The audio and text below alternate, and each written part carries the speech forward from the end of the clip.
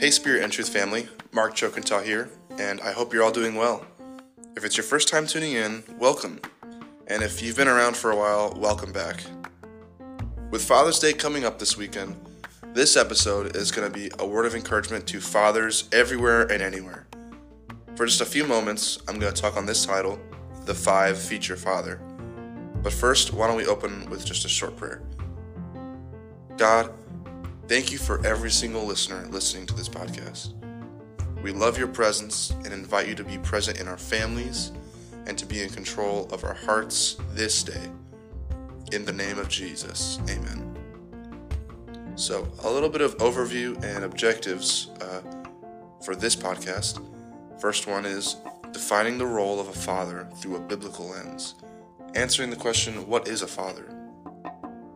Second, we're going to look at a father with great characteristics, providing an example from the text. And thirdly, application after self-reflection is how I live aligned with, God's intention for what he wants me to be or become. So first things first, let's define what is a father. Genesis 18 verse 19 has a great example. It says this, "For I have chosen him, so that he will direct his children and his household after him, to keep the way of the Lord by doing what is right and just, so that the Lord will bring about Abraham what he has promised him."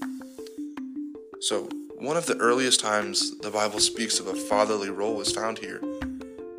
Even though the word father isn't actually written in this scripture, we can see what the Lord intends a father to look like. God's specific instruction can be found all throughout the Old Testament. Let's see, the dimensions of Noah's Ark, Passover ritual, and even assembly of the tabernacle. The part of this reference where it says, direct his children and his household after him to keep the way of the Lord by doing what is right and just, is clear instruction and a great place to start. Now let's talk about a good example. Job. Job is an example of a godly father that courageously led his family. The opening of the book of Job it gives us important information concerning his character and his example as a father. In Job 1:1, we read this, "In the land of Uz, there will live a man whose name was Job. This man was blameless and upright. He feared God and shunned evil."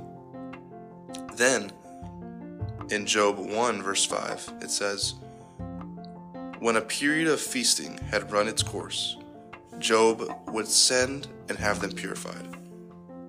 Early in the morning, he would sacrifice a burnt offering for each of them, thinking, perhaps my children have sinned and cursed God in their hearts." Here we will examine Job's example as a man who prayed for his children. So far, we know that Job is a blameless and upright man. In the 31st chapter of Job, Job is talking to his 3 friends about the type of man he is from in his own perspective, which is true. Everything he says in this chapter is true. Job 31 and verse 1 says, "I made a covenant with my eyes, not to look lustfully at a young woman." Verse 5, Job was a man of his honesty. It says, "If I have walked with falsehood, or my foot has hurried after deceit, let God weigh me in honest scales, and he will know that I am blameless." Verse 9, Job was a man of integrity with his inner life as a whole. It says, "If my heart has been enticed, or if I have lurked at my neighbor's door." Verse 13, Job was a man of humility. He was approachable and admitted he was wrong when he was wrong. Verse 13 says, "If I have denied justice to my maidservants when they had a grievance against me." Verse 16 says Job was a man of generosity. The scripture says, "If I have denied the desires of the poor, or let the eyes of the widow grow weary." He was very generous. Verse 24, Job was a man of modesty too. He was not enamored with pleasures and possessions.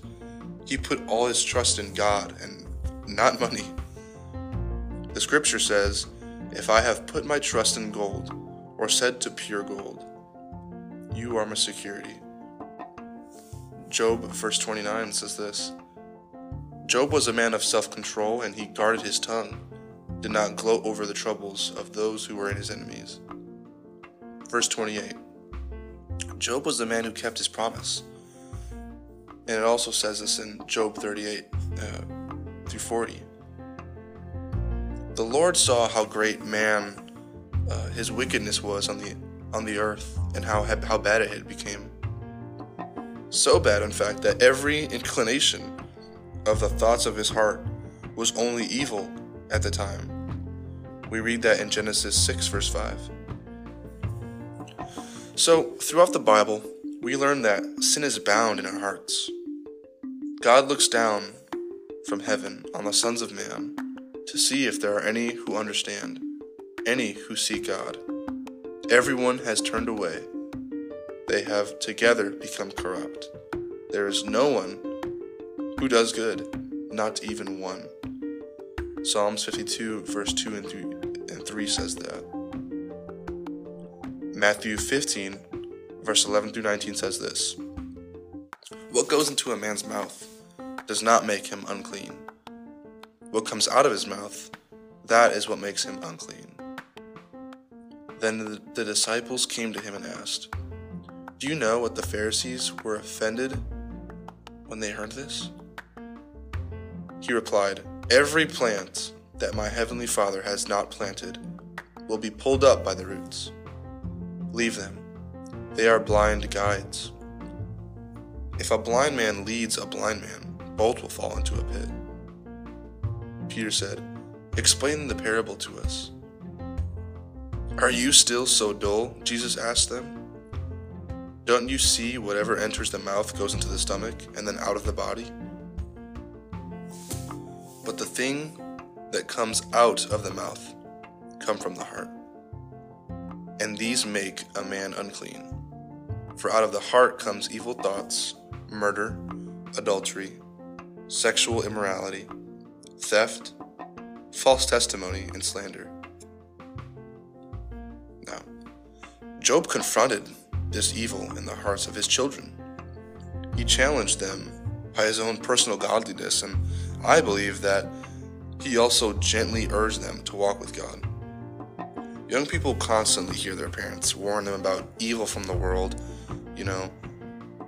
Don't hang out with that person. Don't watch this TV show. Don't go to this place. They need to learn that loving God requires that they see evil is within and must be recognized and repented. Lastly, let's make this personal by doing some self-reflection and applying what we just learned. After hearing about Job, some of us may have already been thinking about some ways we can relate.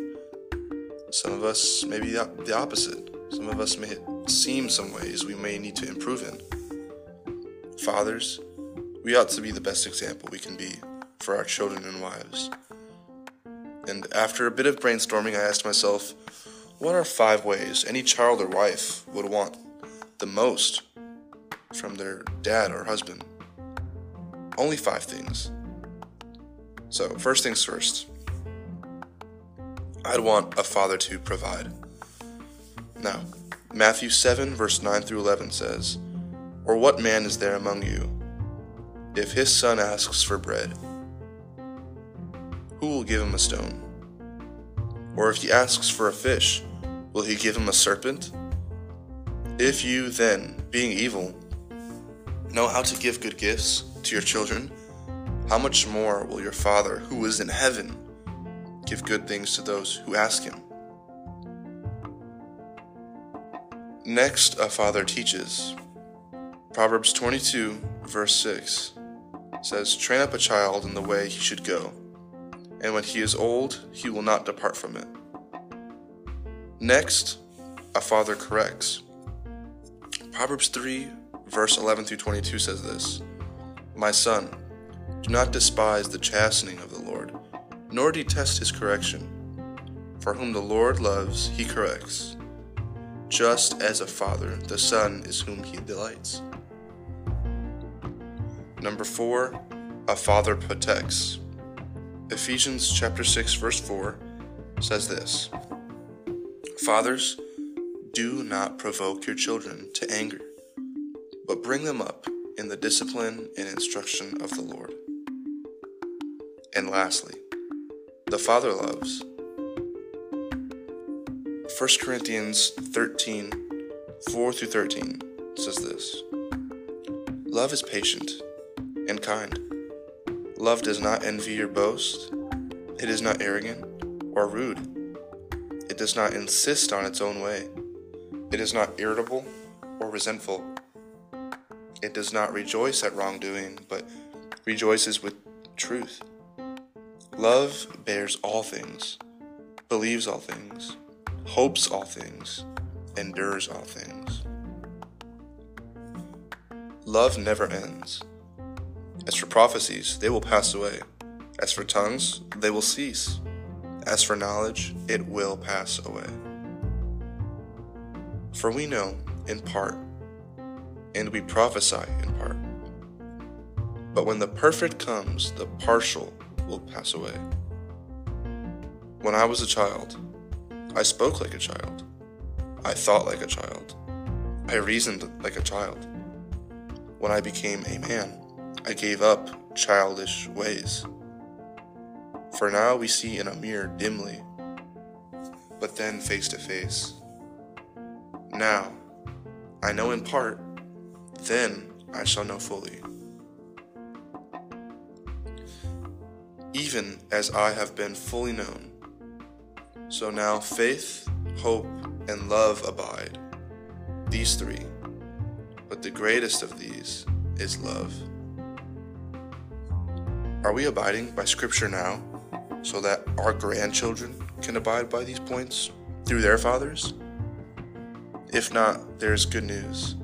This is the perfect day to start. So, the 5 feature father is a father that provides, a father that teaches, a father that corrects, a father that loves. Now, the 5 feature father is a father that provides, a father that teaches, a father that corrects, a father that protects, and lastly, a father that loves. Heavenly Father, thank you for being the best example of what we should strive to be. Thank you for your patience you have with us when dealing with hard times in our workplace, in our church, or families.